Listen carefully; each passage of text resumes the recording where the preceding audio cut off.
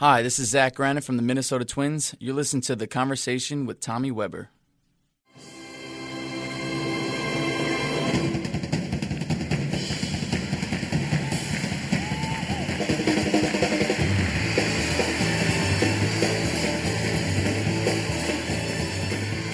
From the campus of St. John's University and the beautiful state-of-the-art studios, The Bolt, this is The Conversation with Tommy Weber. I am Tommy Weber. Leading us off today was Elvis, live from Hawaii, 1973, a concert viewed by over 1 billion people. That was before the internet, before there was any kind of access, before we were a very, very small world. Elvis led us off. Today, a great show. Happy New Year to everyone. It's our first show back, new semester. Very, very excited. Got a really special show today. A really dear friend of mine is on board, somebody I promised you that we would have. And before he takes off and goes to what would be, I guess, his first big league, as a big leaguer, spring training, my friend, former teammate, kid who played for us and won us a championship, Zack Granite. Zack, welcome aboard. Oh, thanks for having me, Tommy. Anything. Last year, I get one of the most satisfying calls you could ever get when a friend of yours is playing, and that is the call to the big leagues. Tell us about that, Zack. It was a hell of an experience. You know, I came into AAA. I started my last day of spring training. I got hurt. So I started the first month of the season on the disabled list with an oblique injury. Kind of, just pulled it a little bit, and I was out the first month. And that's discouraging. Yeah, it was a mental check for me. And I come back and not really playing that well. It's the month of May, and still a little cold, and I'm trying a little too hard because I missed a month, and I'm and you're in 40. Rochester. I'm right? in Rochester. It's freezing. It doesn't get. It's nice for about 2 weeks there, and absolutely, and right. then it gets cold again. Right. So, that helps you hitting. Yeah. So it's I started off cold, putting a little too much pressure on myself. I missed a month. Another couple teammates going up and down to the big leagues, and that's every kid's dream. Nobody ever grows up saying, "Oh, I can't wait to be a minor leaguer." So I'm putting a lot of pressure on myself, and we had a team meeting at the end of May. We were struggling, faced some really good pitching, and we were like, listen, boys, month of June starts a new month, a new season for us. And, it was kind of crazy. It just kind of hit me, and I was like, what? Who's your manager? Mike Quaddy. Okay. And we had Michael Kadire come in, talk to us, because we were in Norfolk. He lives right down there, and that was June 1st. And that month, I hit 480. And in a whole month. That's like a wiffle ball month. It really is. It was the craziest thing that's ever happened to me. And July 7th, we got like 9 guys. We have 14 pitchers and 11 position players in the big leagues and in AAA. So we didn't have many 22 position players. And it just so happened, our manager comes to the batting cage where we were, and he goes, we got a lineup change. And I'm thinking to myself, how could there possibly be a lineup change? We only have 9 guys. We're playing doubleheader after doubleheader because you don't play in the month of April. Right. Did somebody win a contest and he's got a hit? Yeah. So it's it was crazy. And he just looked at me and he goes, adios. You're getting out of here. You're going to the big leagues. Wow. And I had all my teammates there around me, and everyone was hugging me, and I teared up. Absolutely. That's sure. the moment course, that everybody everybody dreams about. And man, I remember getting on that plane. I talked to the guy. I like, what do you do? Like, I'm a big league ball player. What do you do? So it was cool. I couldn't sleep at all that night, but my whole family got to come out. Had about 14 people there. It's everything you dream about and better. That's great. So. That's great. I remember getting the text. It was really special. I appreciate that, and glad to be along for the ride so far. And it's going to be a long and good ride for you. I know you have the makeup of a guy who could have a really long, successful major league career. We've talked every year, obviously, a number of times while you were playing, while you were away, and one of the things that struck me is that we've really never gotten in the weeds about your mechanics. And in an age where everybody is obsessed with mechanics, you've been a guy who likes to talk maybe about other guys' mechanics, but rarely about your own, and you love to feel what you're doing, whether it's in the field. Maybe it's because you naturally can run and you can field. You, as a hitter, very rarely do we ever get into anything too wonky about your swing. It's more about how you're feeling. Talk to us about that. Your swing is your swing. I actually heard a quote the other day, is thinking makes you slower. If you're thinking mechanics. That was me. No. If you're thinking mechanics, you're slower at the plate. You're not thinking what you should be thinking. And at the end of the day, this game is so mental. You start thinking about the wrong thing, you're already lost before you even stepped in the batter's box. You're in a death spiral at that point. So for me, is when I'm going great, it's all right. Let's go. When I'm struggling, it's find a way to compete. That's the only thing I think about. Find a way to help the team. If you start thinking mechanics, you're lost. You're lost in your own mind. And I think one of the things that makes you so valuable to a ball club is that mindset. Because if I were and I did manage you, and if I were coaching you, that would be something that I would gravitate towards. I'd root for a guy who wanted to make it more organic and compete, as opposed to a guy who was always auditioning, who always needed to measure everything that he was doing, rather than saying, you know what, maybe there's an occasion where I just got to hit a ground ball to shortstop and drive in a run, or I just got to hit a fly ball. To me, that's a player as opposed to a guy who's always auditioning. And you grew up in an age where really everybody auditions. Showcasing has become talk to us about that. Well, just going back to that, I know it's probably not politically correct, but they say I'm not politically correct. They say good hitters are stupid because they don't think. Exactly. I mean, you look at some of these guys, and even guys I played with, thinking back, and it's like that kid was a really good hitter because he didn't even care. It's like one of those things where you kind of gotta like relax. It's like this is a tough sport. This is the toughest sport to play. It's the one sport where if you try harder, you're worse. Other than bowling. Bowling's really fun. But it's like baseball and golf. It's the one sport where if you try harder, you're going to be no good. Absolutely. No it's like question. Football, you work harder, right. You're going to be better. Basketball, you work harder, you're going to be better. Right. Baseball, it could be the total opposite. I know guys that never hit, they go in the games and they're always hitting over 300. I know guys that work their tail off every single game and they're hitting 230. So it's there's a fine line between working hard and doing the right things. I think nowadays these kids are working really hard. They are. But are they working hard at the right thing? Good point. It's a lot of busy work, as I like to call it. It's eyewash. Absolutely. It's all these kids. Optics. I even see it at Seton Hall. A lot of them are doing drills, and I'm like, why do you do that? It's just what I do. It's interesting you say that because I love to ask the question, what are you doing? And it's amazing how many times a guy can't come up with an answer. Like if a guy's just taking fungos, like, what are you doing? Well, I'm taking some ground balls. Yeah, but what are you doing? What are you really doing? What are you working on? Exactly. What are you working on? What are you trying to accomplish, in this 20 minutes that you're going to be taking ground balls or this 20 minutes that you're going to be in the cage? And I think the absence of an answer to that does make it eyewash. It makes it like you're on the treadmill just getting a cardio workout as opposed to, hey, let me imagine there's a guy on third and I got to hit a fly ball here. What am I going to do? Because that's a real situation you're going to encounter in a game. You're not going to take 10 swings in a row from a guy underhanding you the ball in a baseball game. That's something that I totally agree with. These kids are so organized because that's what they've been brought up with. Now everybody has a hitting coach when they're 12 years old. How could you have a hitting coach when you're 12? How do you learn the game of baseball from somebody else? That you're learning it from somebody else's point of view. You're never learning it from yourself. That's a great point. And have you ever seen kids outside playing anymore? That don't happen. No, there's no more. No, because why? Because he's got a hitting coach at 12 o'clock. Exactly. Yeah. And then he's got basketball practice with his shooting coach. And he's got to go to karate, and then he's got right. So I feel like nowadays everybody's learning from somebody else. Nobody's learning from themselves. Well, you really articulate that very well. Every conversation that we have always kind of makes its way back to this, in that it's really more about feel. It's about context. It's about where are you in a situation in a game, and I think that's what makes a guy a valuable player. I mean, there are plenty. I mean, let's face it. There's no shortage of guys in the big leagues that can hit the ball 400 feet. Yeah. But how many guys know that when it's second and third and you got 2 strikes on you and there's nobody out, I just want to get a ball to second base, drive in a run, move over a run. Talk about that mentality at the big league level and how different that is from what you see, say, in college or at the amateur level. Well, it's funny. I just want to tell a quick story. I was working out yesterday, 2 days ago, and a kid asked me, how do I get to the big leagues? I said, I don't know. I've never seen you play. How could I tell you that? He wants a prescription.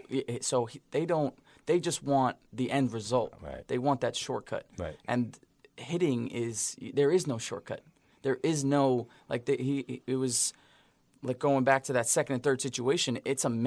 Everything is a mental aspect in this game. Everybody can play where I'm at now. Everybody can hit. everybody can defend. Right. There's a reason why you're in the big leagues. There's a reason why you're there. And you're going to stay. The reason why you're going to stay. Yeah, exactly. Getting there is one thing. Staying is another. Yeah, and that mentality of driving that runner in, I feel like in that college level, everybody knows there's scouts there. Right. Everybody wants to hit the high man. note, right? Everybody's trying to be the man. One of the greatest quotes I've ever heard was from Doug Mankiewicz. He told me, "Don't try to be the guy, be one of the guys." And that's something that's a lost art.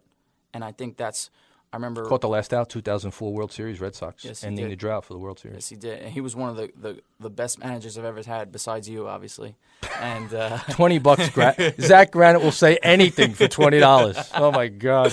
But his mindset was something that I loved about him, and that's what he loved about me, and that's why we were so close when I played for him. Talk about that. Expound on that. He's one of the guys that, he came up with the Torrey Hunters and all that. Right. So they when they got to the big leagues, they got their ass kicked, but they knew eventually they were going to be good. Right. And it was something that, hey, let's keep going, let's keep grinding. Kind of like the Houston Astros now. They sucked. That was the same team that when they came up. What'd they lose? Over 100 games? Don't say sucked. It's a bad word. I'm sorry. They weren't very good. They did suck. You're right. For a long time. And they were terrible. Now, a lot of those core guys were on that team. Absolutely. That was terrible. And now they're the World Series champions. So then, would you say that you need to be willing to pay the price with no guarantee of anything coming from it? I think that's somewhat of one of the points you're trying to make, is that if all you're looking at is the pot of gold at the end of the rainbow, you're probably never going to get there because you're not willing to kind of enjoy the journey that it takes to get to that pot of gold. Yeah. And a lot of guys just want the result without putting the work in. Yeah, so I mean that's something that's huge. I mean, I remember when I was a freshman. I mean, at Seton Hall, I had no idea what I was doing, but I had a goal. Like when I used to work by myself, I used to go to the cage every single night, work by myself, and I would just set a goal. I want to hit 50 balls to the back of the net. That's it. Once I was done with that, that was it. It was a game that I played with myself. The way I'm motivated is by games. I hate working out. There is no, like getting stronger and all that. That's great. That's great. But guess what? That doesn't produce on the field. To what end? Yeah, exactly. What is the end? Yeah, so me working out in the gym, I'm putting in hours and hours. I'm sweating my ass off. For what? How is that getting me better on the baseball field? Yeah, I mean, it could hit me, another home run. But at the end of the day, is that going to keep me healthy? Working out makes you tighter, So it's At the end of the day, there's a price you pay. This whole off season, I worked on, flexibility. It's kind of like that Tom Brady aspect. Yep. Guy's 40 years old, still playing at the highest level and playing the best football. What does he do? That's what I want to know. What does he do? I don't care. Me and Josh Donaldson, we're going to have different programs. Me and Miguel Sano, we're having different programs. Their job is to hit homers. That's it. Right. They don't have to run. Right. They don't. Their job. They're one-dimensional players. One-trick ponies. Yeah. Yep. And that's why for me, the game of baseball is a lot tougher because I have to worry about three things. I have to worry about hitting, defense, base running. Right, you got to cover more. I got to cover a lot. Right. There is no talking to the first baseman when I get a hit. Right. Oh, what's up, man? Right. Or they walk me on 4 straight pitches. No, that's when my game begins. Exactly. And that's why I feel like I got a lot more dangerous as a player as I got older because I was able to drive the ball. That was one thing that me and Doug really worked on. Back up the outfielders. Because, if I back up the outfielders, guess what? Now I can hit it over your head, and I have the area in between you. Yep. And, by the way, the field gets bigger for you. I'm the best small ball player in the world. So that's my opinion. Right. And if I have a bunt, infield hit, blooper, ball over your head, homer. I have 5 tricks I could play. Absolutely, and really, really well stated. I'm impressed because you're not that smart. But that's true. You're right about that. I still can't believe it. But your parents are teachers. Your brother's a teacher. Did your mother drop you or something? I don't know. But, you touch on something really, really important, is that now that kind of stuff is getting demonized. People are condescending to the bunt. You can't bunt. Don't bunt. Never bunt. The stolen base. Oh, don't steal. Well, Dave Roberts had a stolen base, I think, in 2004, basically, against Mariano Rivera that helped to end the Red Sox. Decent situation right there, too. Exactly. And this notion about, the percentages are, and, the percentages don't really take into account the fact that when you steal 0-2 just to get the next hitter out of that at-bat, and you don't care if you get thrown out, out. You just want that guy to lead off again with 2 outs or any other circumstances, pitch outs and things like that. The bottom line is this: the stolen base is very valuable because it's always going to be a game of 90 feet. Yep. And it's a real estate game. You've got to get the next 90 feet and the next 90 feet and hopefully 360 feet at some point in time. So that is as people talk to us about when you hear people demeaning the bunt, the ground ball base hit up the middle and the stolen base. Well, it's just like anything else. Everybody loves the home run. Everybody wants homers. Right. Guy hits 40 home runs. He's the greatest player in the world. But when are those home runs coming? He hits 40 home runs, but 26 homers is one a week. Yeah. One a week. That's crazy. You play 6 days a week. And that's all they do is swing for it. I know. So it's kind of crazy how everybody's so obsessed with it because it puts people in the stands. Right, absolutely. But at the end of the day, it's the little stuff that wins games. You could see the whole regular season is homers. It's a lot of homers, a lot of strikeouts. What happens in the postseason? It goes back to the small ball. Absolutely. Why? Right. That's how you win games. That's what wins. You're right. Absolutely. The regular season, look at basketball. LeBron James is like barely playing because he knows the regular season doesn't matter. Right. Once he's in the postseason, that team is going to be different. They flipped the switch. It flipped the switch. Yep. So I feel like when you need a win, small ball's where it's at. So it's real frustrating for a guy like I go up to the Cape. We have our the Whitecaps again this year. And it's tough because it takes guys a couple of weeks to buy into, hey, you got to be able to hit the ball the other way. You do need to be able to hit the ball on the ground once in a while because they are inundated with this message. You got to lift the ball. So now I got a 160-pound, second baseman who runs really well, who's hitting 4 fly balls a night. Well, guess what? You got to, if you can't hit it far and now you're hitting it high, well, you're 0 for 4 an awful lot. How do you connect with a kid who has so much influence, so much at stake? He thinks, right, because he wants to make the big leagues as badly as you do. How do you get to that kid? Well, for me, the big thing was I was the opposite of that. I literally just wanted to hit the ball on the ground and run. Right. And I had Doug Menkiewicz. He said, "You will not make the big leagues playing like this." Right. And I think that was like. Your whole life you're never taught that. It's like, Johnny, you could be the next president of the United States. Right. Everybody's so optimistic, but at the end of the day, there's only 750 baseball players that play in the major leagues. Right. So, I feel like I needed to change something. And for a guy like that, man, it's launch angle, all that stuff, the spin rate, that's all BS, man. If you hit 300 every level you will play at, you will continue to move up. And if you continue to move up, you will eventually get to the big leagues. And I think people don't realize that it's all everybody. You can hit if you hit 40 home runs, you can hit 230. Right. And I think that's BS because you're not helping the team. Right. And you strike it out a lot. You're striking out a lot. You're not doing your job. Right. And I don't understand why people are obsessed with that. Home runs are great.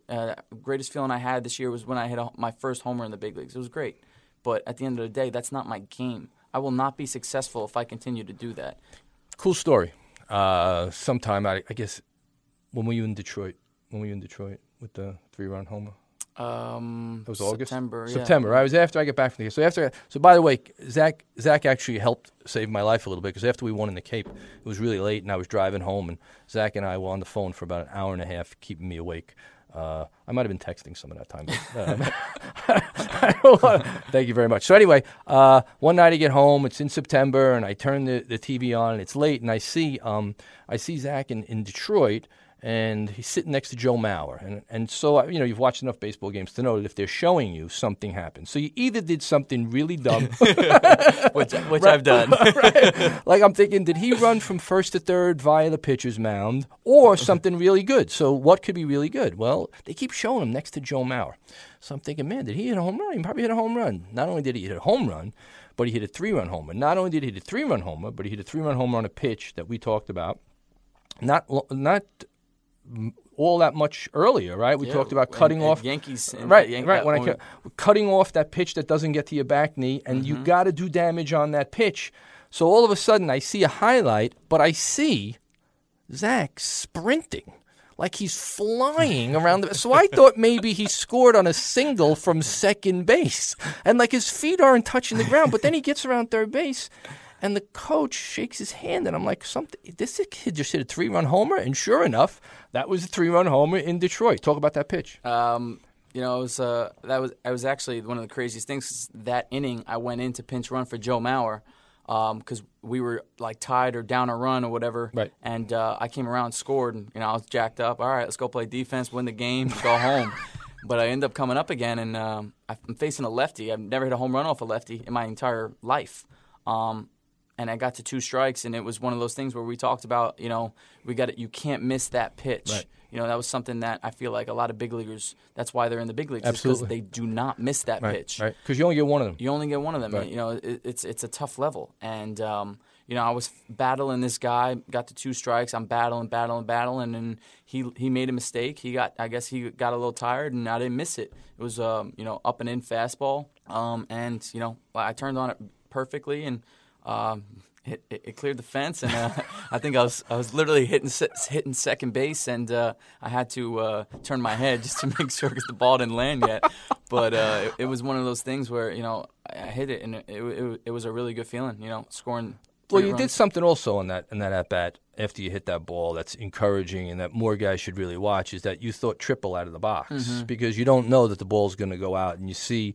All too often, guys watch and then run, and that's why I don't think there are a lot of triples in the big leagues anymore. The ballparks are a lot smaller than they were 50 years ago, but also guys kind of take double for granted and don't run. They watch it. Well, think about it. If you have 0 triples or 1 triple, but you have 19 doubles instead of 20, everybody's always going to slow up to. Everybody's always upset. People say they don't care about their stats. Everybody cares about their stats. It's just one of those things. Baseball's a stat-oriented sport. Yep, you should care about your stats because that's who you are. And that's also how you get paid. And that's how you get. Yeah, exactly. you do get paid. There's a practical aspect to it, and that's fine. That's all good. So if Josh Donaldson has 30 homers and 25 doubles, or he has 30 homers, 23 doubles, and 2 triples. Oh, my God. You're not putting that stat in. It's all about the perspective. People see, he hit 25 doubles and 30 homers. This guy's a stud. That's what a guy from the South Shore of Staten Island would sound like. I like how you default to that. It's really good. A couple of cool things. Tell us about you leave on Saturday, right? Yes. You go down on Saturday. You got a place, right? You're a big leaguer now. You're not staying in any dormitory. That's for sure. No, you're kidding. That's beneath you. Too good for that. Your mother will be down making galamad and scuttle and beans before you know it. Raviolis and meatballs, chicken cutlets. Yeah, you're so big league. You're so independent. Ma, where's my meatloaf? So tell us about the big league spring training day. What is that day? Take us through a day. So pretty much, last year was my first big league camp. So in the morning you show up about 6:30, 7 o'clock. I get my Starbucks with me all the time. Got to go to Starbucks first. You guys pay $8 for your macchiato. Iced coffee. I just go iced coffee. Okay. So I show up. We eat, and then we got a couple chefs in there. It's very nice. And Isaiah's got them in his house too. He's got nice. 2 chefs. Yeah. Very nice. Right, Isaiah? You have 2 or 1? 1. Okay, all right. You fired the other guy? Oh. So I'll go, and then we have you have to either work out or hit in the cage. So it's kind of like your own program in the morning. So people get on you if you're not in the workout. You're not working out. But then you got guys like in the cage with like Torrey Hunter, Tony Oliva working with guys. Oh, that's rough. I was never in the weight room. I was always trying to learn something because Sure.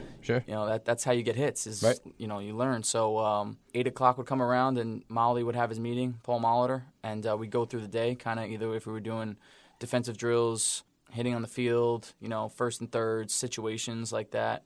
He'll go over that, and then we'll kind of break and go through it. And then once we start playing games, that'll happen till about, we'll go through that for every single morning. We'll have practice, and then we'll play the game and then go home. It's very on the laid-back side. Sure, absolutely. It's big leagues. Guys aren't going full speed and during practice because, they got to save up for the game. It's a long season. It's a grind. But it's a lot of fun, everyone always asks me, who's mean on the team? Who's a bad guy? Why would people ask that? I never understood that I don't question. Understand it Some at guy all. said that to me. Ask Granite, who's the biggest moron? Like, why would I? Who cares? Yeah, I want to know who the good. Like, who's your pal? I'm honestly, everybody's great. One person that I'm pretty close with now is Dozier. Me and Brian Dozier are we text a lot, because. We did I did the fantasy football league with the guys, and that was great for me. It was a great way to get in touch with To a lot of bond the guys, with everybody, bond yeah, with everybody. absolutely, So, absolutely. And it was a lot of fun. You know, it's these guys are adults. You know, we're playing a kid's game. You know? You don't see yourself as an adult yet. No, I'm a You don't. kid. You're I'm a kid. 100% a kid. I know. I don't do anything for myself. Everything's done for me. All I have to do is play baseball. Oh God! So no, I'm 100% a kid, and if anybody, you know, I don't do anything. I'm a very spoiled. I'm a Staten Island kid. What do you want me to say? I mean, that's just Sunday. My mom cooks everything, and no question. Right. But you know what? I know right now the only thing I care about is baseball. Like that's my thing. You know, that's all I have to do. I have a great life. You know, that's your living, man. Yeah, and that's exactly what you should be doing. We're going to take a break, and we're going to be back with Zack after. One thing I'd like you to take a look at, #4Mom. Braden Bishop and Hunter Bishop. Hunter played for us in the Cape this year. He's a center fielder at Arizona State. Braden Bishop is a top prospect in the Seattle Mariners organization. Established the 4Mom charity, which is a fight for awareness and against Alzheimer's, as the Bishops battle Alzheimer's right now. Braden and Hunter's mom is suffering from that terrible disease. So, Hunter, you're never far from our thoughts and prayers. Just check it out, go online, say hello, give some support. We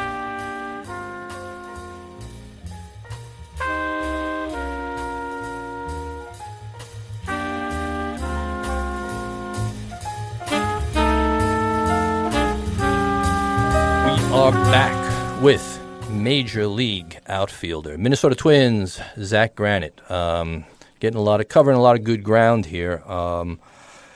So much of what we always circle back to seems to be your ability to adapt and kind of negotiate your way peacefully through what has not always been an easy road for you. You got injured in the minor leagues, right? You missed basically a whole season. Yeah, I mean, it's not easy. People. But you've always had your eye on the prize, and that's something that's really been distinctly different about you. And I'll tell you another thing. I think you had an advantage in that, and I say this about a lot of really good players that I've had the privilege of being around, is that your parents weren't lunatics. Talk about that. Seriously, come on. Yeah, right. I mean, my parents... my dad's never ran like a mile in his life, so they weren't very athletic. It was all because of my crazy older brother is why that we're into sports. My parents weren't into sports before my brother was born, and he fell in love with sports, and I kind of just came along with it, and my dad would always like not play me down. He always talked me up to other people, but when it was just me and him talking. I'd be like, oh, it was cool. I had a good game. He'd be like, yeah, you did all right. It was one of those things where, he wasn't going, telling everybody how great I was. And I think that really helped me out.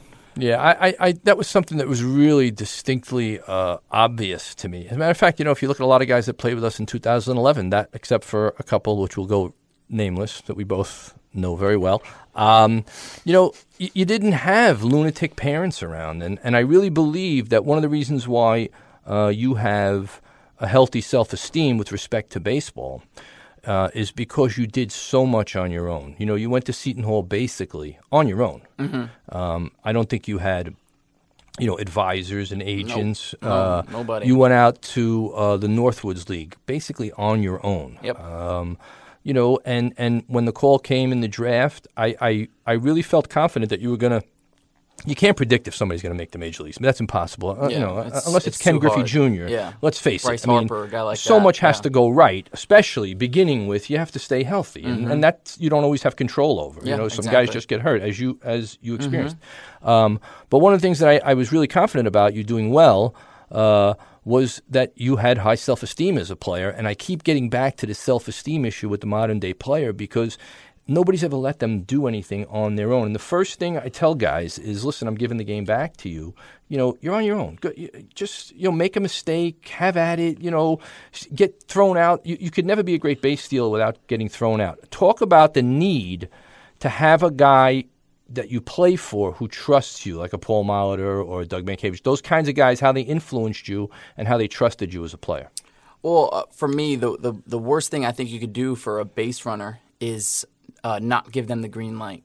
Have them run when you want them to run. I think a lot of these coaching staffs, you're on me. They like to run the program. A lot of these colleges, that's how it is. I've very controlling. Yes, it is a very controlling sport. They have all the power. Like the college coaches have all the power. Right. We're bunting like crazy. You'd have the hottest hitter up in the world. Right. Nope, He's he's bunting. Right. But I've been privileged and that I've worked with some amazing coaches that always kind of gave me the green light. Then it started. I stole 56 bases. The year before that, I stole 15, 20 bases. Honestly, it was just because go. I want you to run every single time you get on because that was the type of team I was on. We didn't have great hitting that year, right? So it was we have to create runs, and he was the most aggressive manager I've ever played for, right? Doug Mankiewicz, Absolutely. And he was like, I need you to run. So when you think you can go and you think you have it, you go. And when you have confidence and when you've stolen a lot in a row and you're in situations where he's quick to the plate, but I can still get this, you kind of go, you get ballsy. And sometimes I got thrown out and sometimes he got pissed at me. But at the same time, I was learning. Right.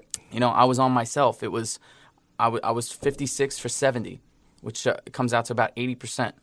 I mean, that's pretty good. I'll take that any day. I'll take right. that. 56 bases and right. When 80%, when you're stealing, it's great. The best part about stolen bases is baseball's a weird sport. You cannot steal a base if it's not an important situation. Right. It's a 4-run game. Context. That's the most you can steal. Right. Context. Anytime the game's out of hand, you cannot run. Right. That's why stolen bases is such, I think, a key. I couldn't agree more. To the game. It's also a weapon that you don't have to hit. Exactly. You don't have to hit to gain a base. How could it not be? How could it not be an important weapon? Yeah, exactly. Hitting is the hardest part of the game, right? Let's face it. Hitting is really hard. To get a hit is hard. 30% of the time, you make the Hall of Fame. We've heard that 1,000 times. How could you tell me that stealing a base is not critical when you don't have to get a hit? You could put a guy in scoring position and now score that run without getting a hit. Yeah. 2 ground balls score the run. Yep, exactly. Especially early on in that game. Right. If let's say an error gets you on, you steal second, ground ball gets you over. Now man on third with probably your best hitter up. Without a hit, That's what I'm crazy. saying. Especially, and like you say, early in the game, get the lead, build on the lead, add on. Now all of a sudden it's 4-2, 5-2. You shrink the game. The stolen base, those kinds of plays, those nuanced plays are so important, and nobody is learning. As a matter of fact, it's almost as if they're being outlawed. You're being laughed at if you like to bunt or if you like to steal. And at the end of the day, one of the things that you keep coming back to is it's about the results. It's not about what it looks like. Yeah. The name of the game is scoring more runs than the other team. There you go. How could you do that? How do you do that? Any way you can. So if you're like even the Yankees, they survived a lot on the home run. They relied on it. They didn't win the World Series. Exactly. Right. So, They played a really good team in Houston, but Houston did a little bit of everything. Yep. I thought. Absolutely. Or they at least had it in their arsenal. Yes. They could do it if they needed to, whereas the Yankees couldn't do it. Yeah. They're more of a one-trick pony kind of club. They're going to strike out a lot. And when you start to face the ace, as you know, the games in June are not the same as the games in October. They're just not. Yeah. You're kind of not going through the motions, but you got to pace yourself. Yep. That's why when fans go to games and they say, "Oh, he's not running 100%." Listen, that's something that I've kind of realized too now. Is I remember a big thing was Robinson Cano. He'll never, he gets out, he's never running. Well, that guy's getting paid a lot of money to hit, absolutely, and to play defense, and to play great defense. He's not getting paid to sprint down the line when a ground ball to second base, and I think that's something that fans need to start realizing. But it's different. He's getting paid a lot of money to hit. Johnny that's trying to make his way up, he has to run. He's at a different place. When you're an established big leaguer, you get to do whatever you want. Right. Me, if I ground out the second, I better be under 4 seconds down the line. Right. So, and if you hit a fly ball, you better be standing on second base when it's caught. Exactly. So, every situation is different. I remember just talking about situations. Joe Mauer asked me when I start to hit in the offseason during the season, and he goes, I don't hit to the last day. He goes, but our situations are totally different. He goes, I'm not trying to be disrespectful, but, I'm coming in. Right. We take way too many swings as is. I don't want to put my body through that if I don't need to. And he's going into spring training. one of his probably last years in his contract. So, he needs to be healthy, be able to play as many games as possible. Me, I'm going for a spot. Right. I start hitting in January. Right, absolutely. So every situation is different. That's why I don't like when people ask me, "Oh, what's your route like? What helped you get there?" Well, what helped me get there might not help you get there. So you got to really kind of figure out who you are as a player. Right, take an inventory of yourself and know what your assets are. And don't try to be, you can only be, what? A bad somebody else. Yeah, exactly. I remember you telling me that. Right, you could be, I can remember where I was. I was in my office walking around with the phone, and I was like, okay, you know what I'm hearing here, Zach? You can only be a bad Miguel Cabrera. Yep, right? I remember that. But you could be you could be the best Zack Granite that there is, so concentrate on being the best Zack Granite that there is. And I think a lot of that has to do with context. You keep pointing to context. You're not Joe Mauer. Joe Mauer is a very, very rich, wonderful player, might make the Hall of Fame, MVP, batting title. All he wants to do is be ready to go on day one and hopefully ready to go when you make the playoffs in October. That's it. Whereas you want to open more eyes. You want to improve. There's a lot of there's not a lot of improvement left for Joe Mauer. No, he just wants to be what he is. Exactly. All right. You're looking to still improve and hone parts of your game that you may not like, and make the parts of your game that are good even better. Craziest fan thing that has happened since you made the big leagues? Ticket request, guy knocking on your door, wants to have a catch, Oh my God. How'd you know? I actually, that's the craziest thing. It's just been too many situations. The ticket thing always gets me. People don't realize, in the minor leagues, tickets are free. I had a family friend reach out to me for his friend. So if I could leave tickets for my family friend's friend. Oh, there you go. 6 tickets. You can't do that? I mean, if you want to spend $600 on tickets, that's your for your friend, that's fine. Oh. But, we pay for tickets. And, obviously friends and family, right. I am 100%. Right. I get it. Right. It's but when you start reaching out to me about somebody that that wants tickets, if you can get 6, that'd be great. But people don't realize that. I don't think that they even know that we pay for these tickets. I'm paying for my family to go to those games. Right. But because I don't want my family and friends paying for tickets. I do that. Absolutely. But I had one of my neighbors this past year. You're gonna like this.